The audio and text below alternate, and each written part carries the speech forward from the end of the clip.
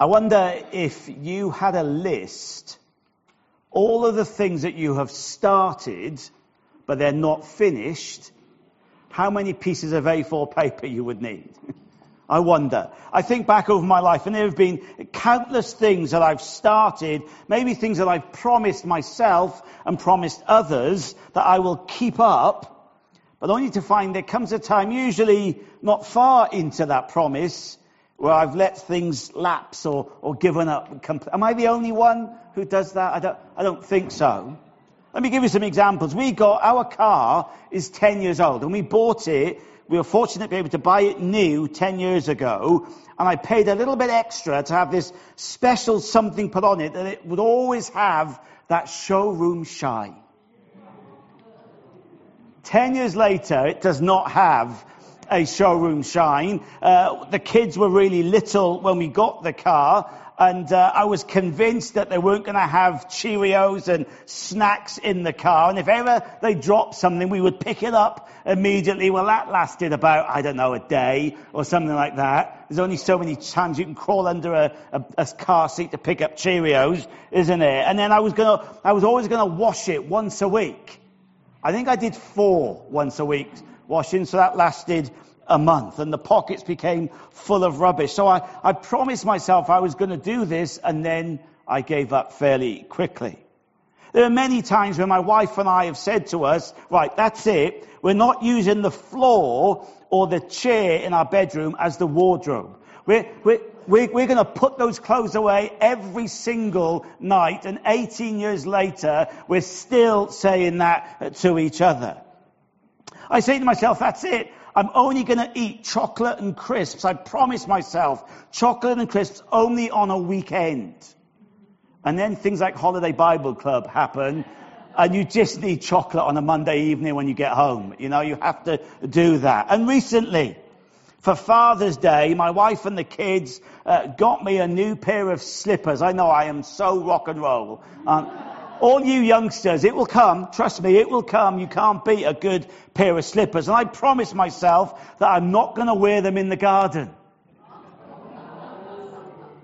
They've got such a good sole, these slippers have. 2 days later, I'm sat in the garden wearing my slippers. And Jem said, I thought you weren't going to wear them.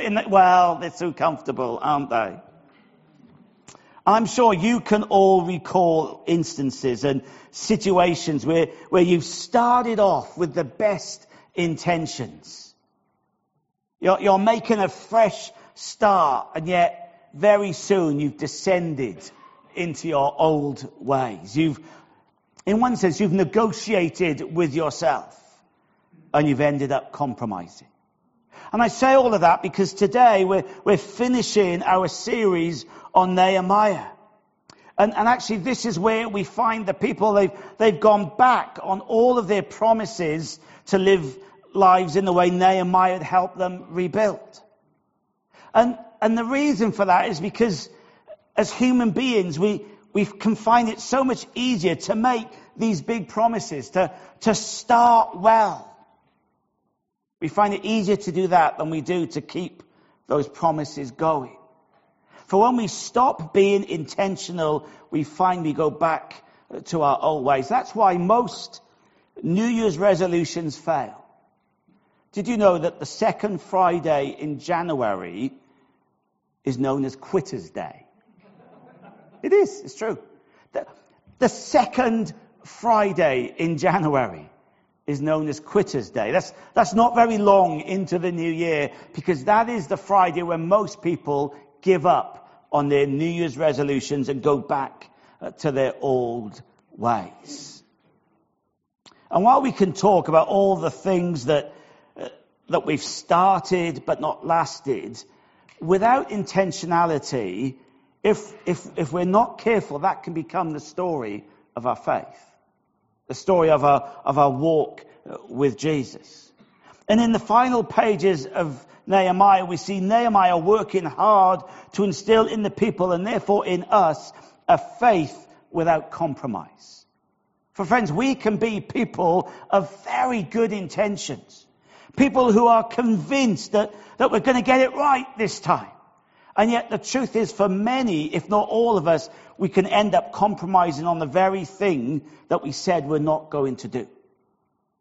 Now, we're not going to read a big chunk of the verses for today. We'll come to a few verses towards the end of the sermon. But I would encourage you to on your own, to read Nehemiah 12:44 to the end of the book in chapter 30.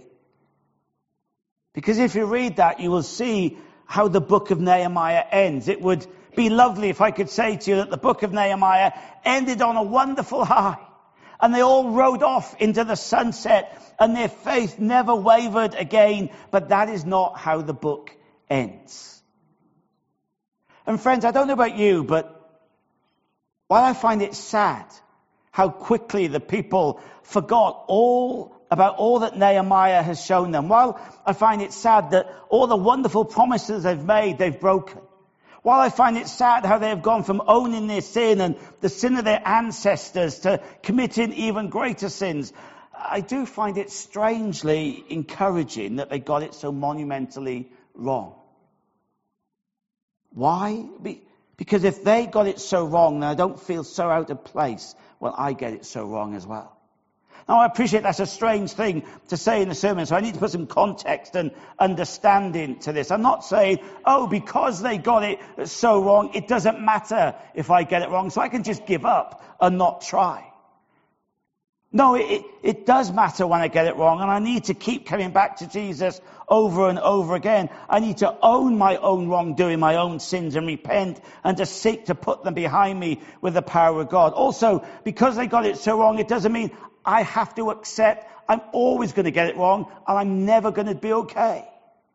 That I'm doomed to fall and fail in my relationship with God. I don't believe that at all. I don't believe it's God's plan that I will fail in my relationship with Him. I'm encouraged because in Nehemiah, when I see the people going back to their old ways and some even worse old ways, even though he's angry, Nehemiah and therefore God does not give up on them. And the encouragement is that I need to be committed to living a life of faith without compromising, without accepting my failing as a foregone conclusion. Yet because I saw the people fail and how they failed, I've got some tools in Scripture to help me try not to fall into the same pattern that they did. Let me give you an example of what I'm trying to say. It's a well-known fact, sadly, in much of our church, especially in the UK, that young people will get to a certain age, and more often than not, they walk away from God. And we kind of just, in the UK, we can kind of just accept that as that's just the norm. Here's the thing, while that does happen, I don't believe God wants that to be the norm for any of us in any way, shape or form. At all. And we need to sort of change the narrative on that. And if our kids have walked away from God, we need to pray that they'll come back. And not just accept that, they'll come back later on in life, because that's what often happens. While it does happen, we shouldn't accept the fact that that's the fait accompli, that is how it's going to be. We have to say, okay, God, that's what has happened, but I'm going to pray hard and pray against that, because it's a lie of the enemy that young people get to a certain age and always walk away from church. I don't believe that needs to be. And, so if you're a parent and your kids have walked away from church, this isn't to try and make you feel bad, but to try and say to you, don't accept that that's how it has to be. Pray into that. Share your faith with them. Keep going, because God will bring them back. And also, if you're a parent and your kids are little and they're loving coming to church. I loved the enthusiasm of the kids in the Holiday Bible Club. It was exhausting, but it was inspirational as well. Right now, start praying that when your children get to 13, 14, 15, 16, that they will not walk away from God. Don't allow the lie of the enemy to convince you that is how it's going to be. And if you're here and you're one of the young people and your mates have walked away from God, don't think, well, that's what I've got to do. Friends, it's not a rite of passage that you walk away from Jesus. It's a lie of the enemy that you walk away and come back later in life. So start praying against that. And so what I'm trying to say is, while that happens, so when it does happen, we don't have to feel like we're somehow not human, not normal. We are, but don't allow it to be. That's going to have to be what happens. Compromising our faith and going back to what we know, even when it's not right for us, is a very human thing to do. Look at the disciples. Especially Peter, when confronted with the reality, he denies Jesus, even though he promised he wouldn't. And then after Jesus' death, he leads the way and goes back to fishing, back to what he did before. There are many instances in the Bible about people compromising on their faith. It's the pattern of the Israelites of the Old Testament. Paul, in many of his letters, is addressing some of the compromises that people are engaging. We'll come around the communion table shortly. And in 1 Corinthians, Paul is challenging the people because they were abusing the communion table. They were using it as a time to gorge themselves and to drink too much alcohol.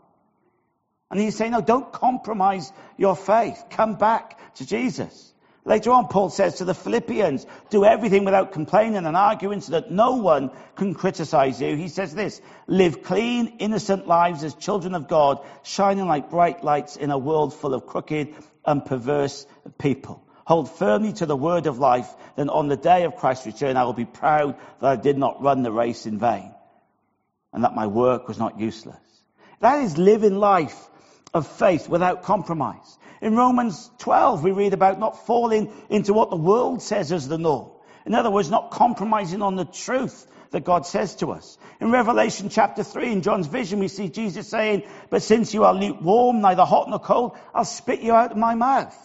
This vision was to the church in Laodicea, which was described as a lukewarm and an uncommitted church, a church that had faith with compromise. We can go on and go on and go on. It's not easy listening, but the truth is this. Yes, through Jesus, God forgives us our sins when we truly repent, and he will forgive them again and again. But that is not the standard. Because God forgives, this doesn't mean we don't try to live lives of faith without compromising. God wants people who are committed in their faith. He wants churches that don't compromise, don't water down the gospel. We're not to make the message palatable and easy to swallow, but rather we're to make the gospel, even with its high demands, worth it. We're to be different from the world, and that is what Nehemiah was saying to his people. So I'm encouraged that the people fail, because I can relate to that. Because we all fail. But let's not allow that to become the norm. Let's not seek to say, it's okay, we'll always fail. But seek to change that narrative, to flip the script and say, God, I don't want this failure. I want a different life. I want a faith without compromise. So where are we at in this chapter? Nehemiah's rebuilt the wall, and he's been in the process of rebuilding the people. He's done this by putting the word of God back in its rightful place. You remember they've stood for hours and hours and hours in awe of God's word. He's led the people to name and own their sins and the sins of their ancestors, to not settle with the sin and to feel uncomfortable by the sin. Then he's led them to sacrificial commitment in all areas of life, work, family, finances, everything. Nehemiah has shown the people what true worship is, and he's shown them how to order their lives so that the glory is given to God. They've got the Levites and the choirs, and they're leading people into God's presence. And then Nehemiah, thinking that, okay, the work's complete, he now goes back to King Artaxerxes. He's promised that he'll go back. He wasn't planning on staying here forever, and so he goes fulfills that promise to the king. Remember, the king allowed him to come and rebuild the wall and then rebuild the people. And so Nehemiah goes back. Now, we don't know how long he's with the king. It was probably a year or two.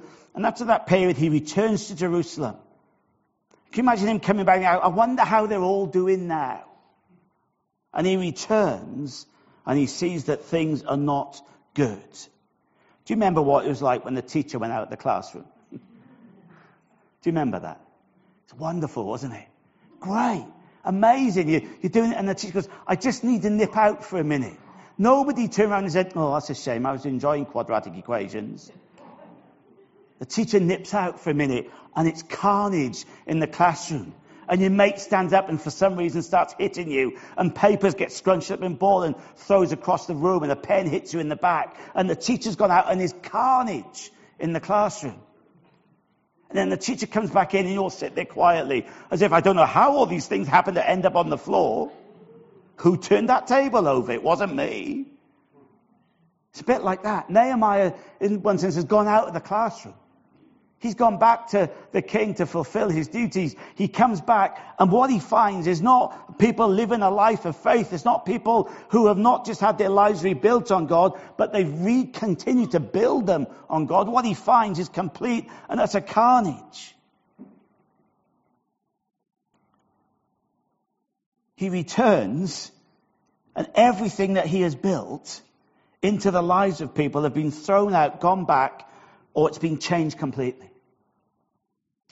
Many years ago in one of my churches, I won't say which one in case somebody somehow watches this, but in one of my churches, we had somebody come to do some training on the PA, on the tech side of it. It happened to be a friend of mine who has worked in that kind of field for many years, and he's worked in the BBC for donkey's years, over 30 years. And he came and he was training some guys on how to do the PA. They were doing the PA, but they weren't getting the best out of it. So he came and he spent a whole Saturday. We had the worship group there. He spent the whole Saturday showing them. He changed all the knobs to get the best sound out of it. And it sounded amazing. And on the Sunday, then my mate, he ran the PA.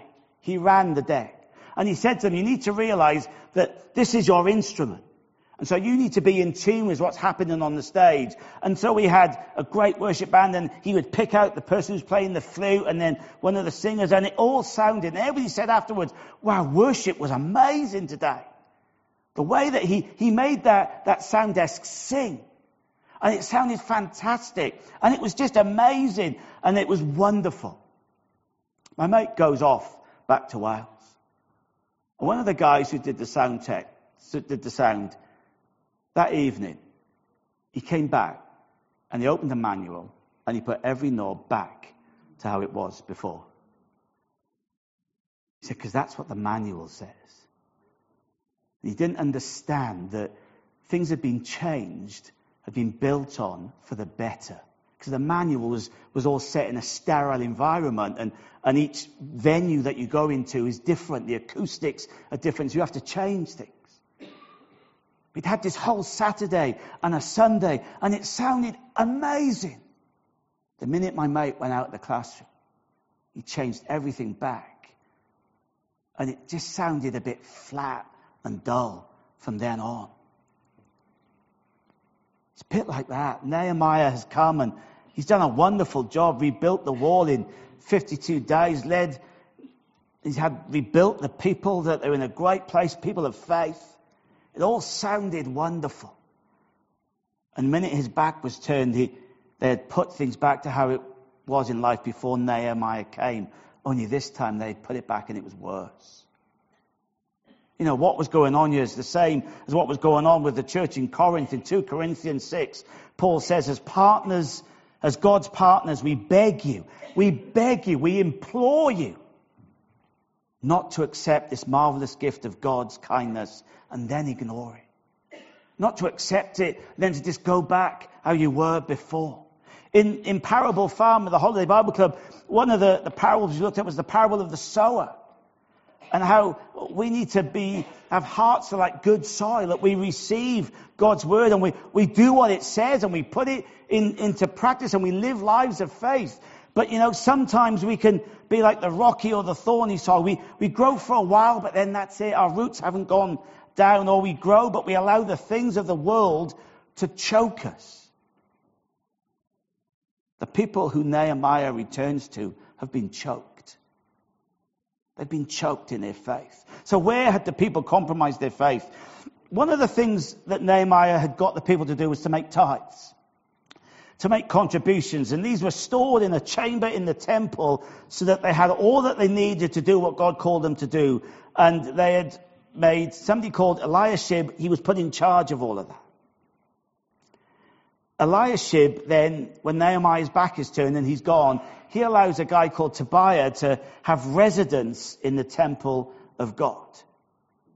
Now, why is that such a bad thing? Let me read to you from Eric Mason's book on Nehemiah about Tobiah. These are all references from the book of Nehemiah. In chapter 2, Tobiah sought his personal welfare, not that of the people of God. In chapters 2 and 4, he challenged the value of God's work in Jerusalem. In chapter 4, he was angry because the development of Jerusalem was destroying Tobiah's influence.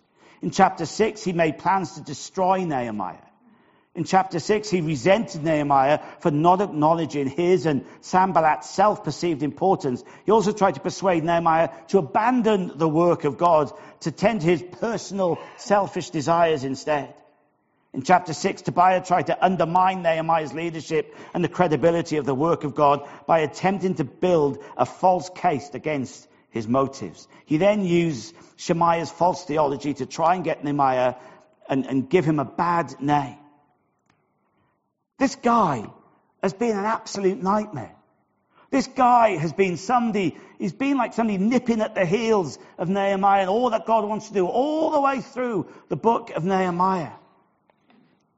And this guy, Tobiah, who's been actively working against God and against the people of God, doesn't recognize what God has been doing. They allow him to come, and not just come in, but to live in the temple. In the Old Testament, the temple was where God dwelled. It's where God lived. And they had basically evicted God and given his home to Tobiah, who was against God and the Jewish people. This is awful. And we need to see who or what are the Tobiahs in our lives. Eric Mason describes Tobiah as a leech. Something or someone who just sucks the faith out of you. Nehemiah comes back and sees that their lives are out of order. So the first thing he does is get rid of the leech. He throws the Tobiah out. He throws the one thing that is sucking the faith out of them. Friends, this is about what and who we allow to influence us. We need to be careful not to allow people who want to disrupt God's work from influencing us. Who are you influenced by? I've said it before, and it's a great phrase. I don't know who coined it, and it applies here. So what the people have done, when they isolated themselves from God. And you see, when we isolate ourselves from God, the devil can influence us. And that's what's happened. They've isolated themselves from God. They've gone back on all that Nehemiah said. And the devil who has influenced them, he's come and set up residence right in the place where they should be worshipping God. There may be things in our church that we must not accept. But there are things in our lives that we must not accept either, that lead us away from God. And Nehemiah sees that, and that's the first. He gets so angry. Can you imagine Tobiah coming home, as far as he's concerned, to see all of his stuff just thrown out, strewn everywhere? Things have changed, Tobiah, and you're out, and God is in. You see, the people, there was no compromise. You can't entertain them. Oh, well, maybe we'll just give them the back room. Maybe we'll just give them a small cupboard. No, they've got to go. There's no compromise in here. If there is something that is not of God and is influencing your life, you've got to get rid of it. Don't entertain a little bit part of it. Completely get rid of it. The people had fallen into all sorts of trouble when Nehemiah had been out of the classroom. But it wasn't just allowing Tobiah to move in and set up home. That's the first thing. The second thing was there had been a promise of tithes. We can get a bit uncomfortable when we talk about tithes in the UK, for we're talking about money and possessions and things. And I would say if you're uncomfortable when a preacher starts to talk about money, ask yourself, why is that? Jesus talks an awful lot about money, so why we shouldn't be afraid of talking about it.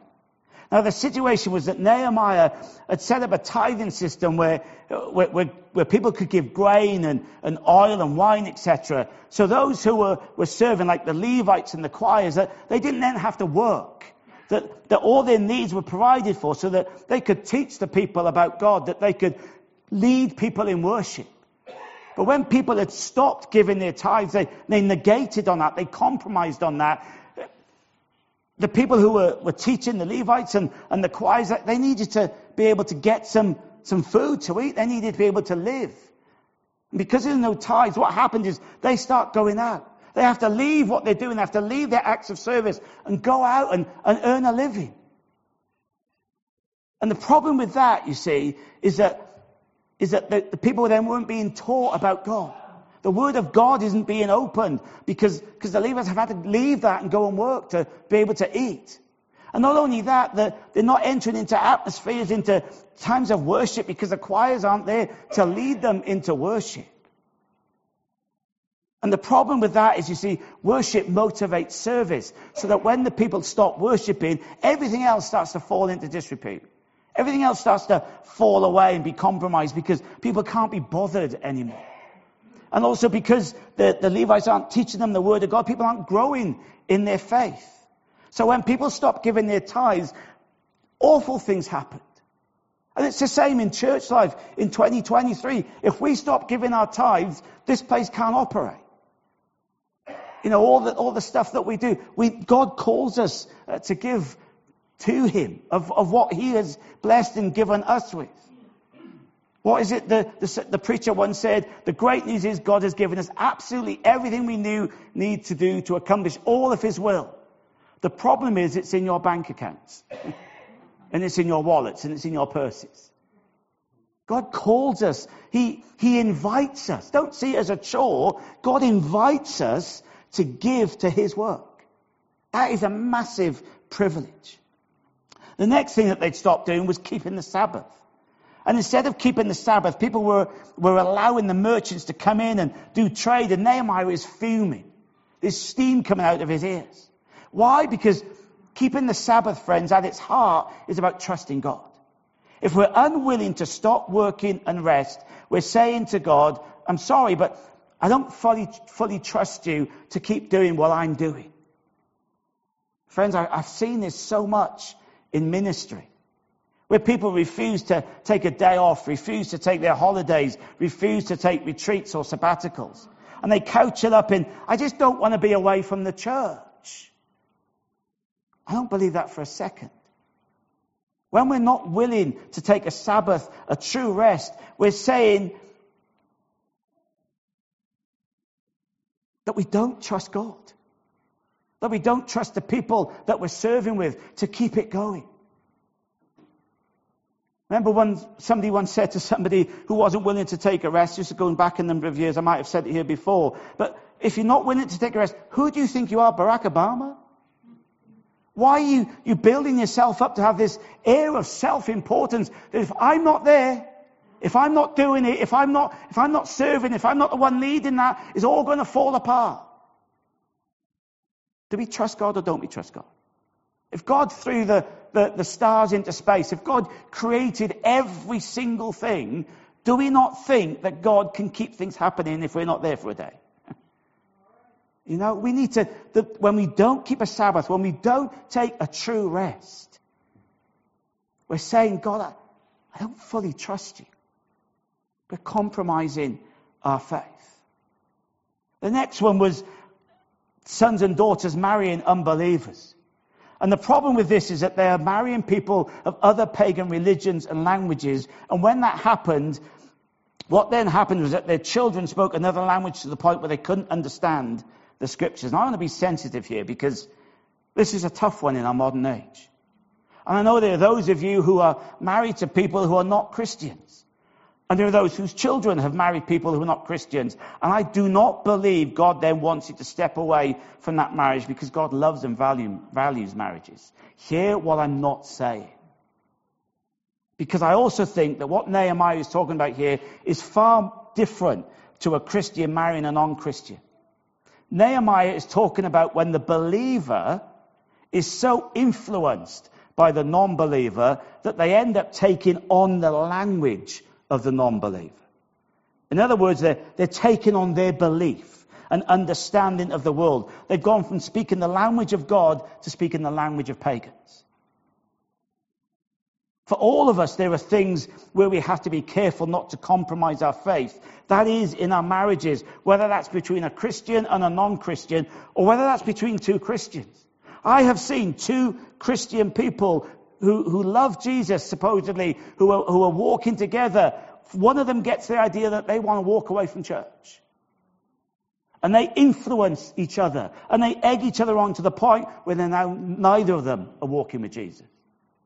You see, this is not just about a Christian marrying a non-Christian. This is about when we're people of faith, not allowing those people that we are yoked to have a non-godly influence upon us.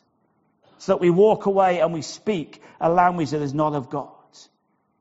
And all of what Nehemiah is talking about in these closing words shows that his greatest fear is that the people turn away from God. That's what we need to take away from this. That his greatest fear as he comes to the end is that people, he just does not want people to walk away from God. And he comes back after a year or two and he sees firsthand what happens when people compromise their faith and over time they've turned away from God. I said we haven't read a big chunk, but as we're coming towards the close, I want to read a few verses, 4 verses from Nehemiah. You see, if you read these chapters towards the end of Nehemiah, they're punctuated. There's 4 little punctuations where Nehemiah expresses something to God. That's in verses 14, 22, 29, and 31. And he says this: "Remember this good deed, O my God, and do not forget all that I have faithfully done for the temple of my God and its service. Remember this good deed also. O my God, have compassion on me according to your great and unfailing love. Remember them, O my God, for they have defiled the priesthood and the solemn vows of the priests and Levites." And finally he says, "Remember this in my favor, O my God." You see, friends, these 4 verses that are punctuated throughout the end of this book help us understand what we are to do. For you see, in these verses, I don't believe we see Nehemiah trying to distance himself from the people, but what we see instead is his heart. For God is the only one that Nehemiah wants to please. And he's trying to instill on all of those people that God needs to be the only one that they need to please. And in our lives, we too need to ask ourselves, is God truly the only one we want to please, or do we compromise in our relationship with him? It's tough going, isn't it? It's really hard. I'd love to have finished with a nice, jolly, upbeat kind of sermon as we come to the end of Nehemiah, but I can't change Scripture. This is not a lovely, uplifting end to the book of Nehemiah.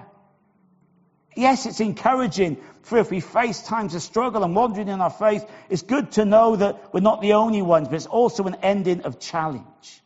To not accept the inevitable of walking away from God and compromising our faith, and to work out our salvation so we have a living, acting faith. That's what Paul means when he speaks to the Philippians in chapter 2 about working out your salvation. In any relationship, it does not just happen. You have to work it out. Whether that's a relationship of a parent, a child, of a brother, a sister, a husband, a wife, or a son or daughter of the living God. You've got to work out your salvation. Your salvation is free, but then you need to keep working at it. And when you can see that your heart's not on fire, the passion's gone, you're starting to compromise your faith, you need to look at what Nehemiah said. Are we struggling with some of these things? To put the things right in our lives. You see, the wall that had been rebuilt, instead of offering a place of refuge, had become a place of entrapment for all the compromise that people were making in their walk with God. And Nehemiah comes back and they're trapped because they've compromised their faith. You know, years ago I used to go every now and again up to Twickenham to watch the Premiership doubleheader at the start of the season with my brother-in-law. And as you walk in, if you've been to Twickenham, as you walk in from the train station to Twickenham, there's lots of houses and there's cars parked everywhere. And the story goes of one guy, it's a true story, that he got really cheesed off. He was a builder. And somebody who was driving up to Twickenham thought, it's all right. There's nobody on this guy's drive. I'm just going to park on his drive. So he just parked on this builder's drive. Thought, that's okay. So the builder comes out. He says, okay. So he builds a 3-brick wall on his driveway. So the guy comes back after the match, goes to get in his car, and I can't get my car out, I'm trapped. And he knocks on the door, he has to confront the builder. And the builder said, well, you parked on my drive. He said, you need to knock the wall down. He says, my wall. It's my wall, it's my driveway. He said, you compromised. You parked somewhere where you shouldn't have parked. And now your compromise has trapped you. You see, walls can be a great thing, but if we're not careful, those walls can close in on us because we're not walking the life of faith that we should be walking. The things that Nehemiah confronted can be like warning signs to us, so that when we see them, we can be intentional not to go down that route. So that the closing verses are a guide so that we don't fall into the same struggles. Or when we see them coming, we intentionally remove them or seek to put correct safeguards in place so that these things that can cause us to compromise our faith don't get any airtime in our lives. I don't know about you, but I got to the end of Nehemiah, and it's a bit like reading a book or a film that's been quite harrowing. I feel a bit done in, to be honest with you. But I do want to bring some hope as we close. Because while it's not an uplifting story, and it's an ending that's challenging to say the least, for me, the hope is seen in the truth that this wonderful book of Nehemiah is actually in the Bible in the first place. We can ask ourselves why, out of all the writings that could have made it, this one is there. And I think God wanted it there because it's a warning, but it's also an encouragement. For it shows me that while, yes, the people went back on their old ways, Nehemiah came back and helped them get back on track. You see, that is what God does for us. His heart is that we have a faith without compromise, but he knows in our human weakness we will make many mistakes. Maybe you're listening or watching this sermon and you're thinking of all the mistakes that you have made, all of the mistakes that you carry on making even today. I want you to be encouraged that God does not turn you away.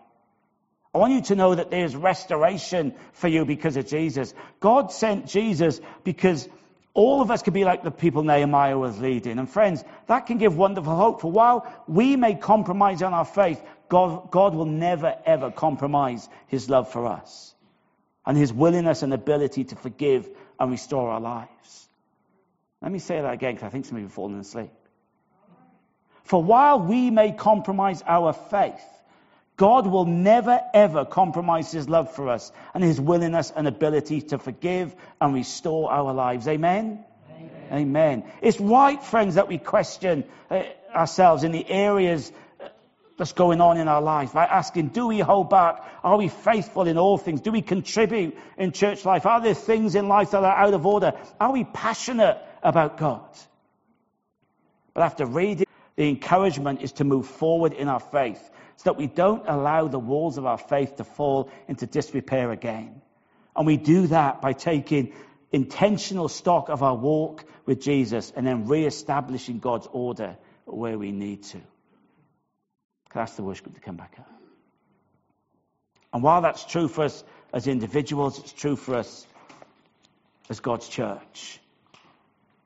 Friends, for the hope and encouragement is that God has put this book front and center to help us. He acknowledges that we don't always find it easy and we get it wrong. But this book offers us tools that God is willing to work with us to get our lives back on track. We need to be like a Nehemiah. We need to work hard at the things that are out of whack in our lives, that are not where God wants us to be. But make a commitment, make an intentional stand that we will do all we can with the power of God to not compromise on our faith, not compromise on our walk with God, even when everything around us is trying to pull us away. That we will not compromise. And friends, when we do, and if we do, we realize that God is still there. That we can come back to God. And he will never, ever stop giving up on us. That's the wonderful thing. We heard that in Holiday Bible Club. God will run after us. God will chase after us because he is so, his heart is so for you. His heart is so for his church. There's no plan B. He sent Jesus because he knows we don't get it right. But we have to acknowledge that and acknowledge where we don't get it right, to not compromise, to not give up, and to keep coming back to God. Let's just pray together. Father, this has not been a fluffy, a happy ever after ending. It's not been a happy ever after sermon. There's some hard-hitting truths in these final words in Nehemiah. But they're words that you want us to hear. And Father, I just pray that your Spirit will speak to our hearts and minds. Your Spirit will just challenge us. Your Spirit will just comfort. Your Spirit will lead us in the way that we need to go. And that we will have hearts of, God, I just want to be right with you. I don't want to compromise my faith. Forgive me when I've compromised my faith. I just want to know of your greatness. I just want your love. I just want your direction, your passion for me. I just want your heart for me to be everything that I am. That walking with you is as natural as breathing. Father, renew in me, renew in us a sense of wonder at how great you truly are. And then because of that, walking away from you would be the last thing we want to do. Help us, we pray. Amen.